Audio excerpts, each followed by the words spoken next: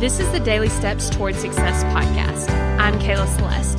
If you're looking for a daily podcast to help you accomplish your dreams, you're in the right place. So let's take the daily steps toward success together.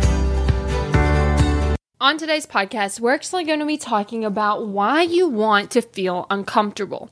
So, have you ever heard the analogy about how someone can be standing on a nail, but then they're like, oh no, I don't want to get off the nail because, as soon as I lift my foot up, it's uncomfortable, but they're already standing on a nail. It's kind of the same thing. See, we try to avoid the discomfort all the time. We go after our goals and we're like, oh, you know what? It's scary to post on social media, or it's uncomfortable having to eat the same things every day. It's uncomfortable to have to go to the gym, or you know what, I really don't feel like getting that thing done, or I don't really like to use my calendar. It feels restrictive, right? And so we have all these negative emotions that we're trying to avoid. But the truth is, you do not escape negative emotion unless you're buffering.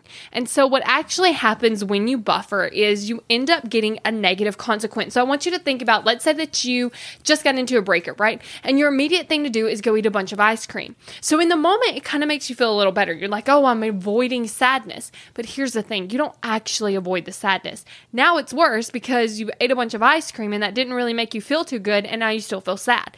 And so you can't actually get away from the negative emotion. But we try to do all these things to avoid it. But here's why you want to actually just be uncomfortable head on. It's the quickest way to getting what you want with the least amount of negative consequences. And so what that actually means is you're going to feel uncomfortable following your calendar, but then you're not going to have the negative consequence of feeling overwhelmed and stressed out. You're going to feel uncomfortable eating the food that you need to eat to lose the weight. But then you're not going to feel like crap because you ate a bunch of bad food.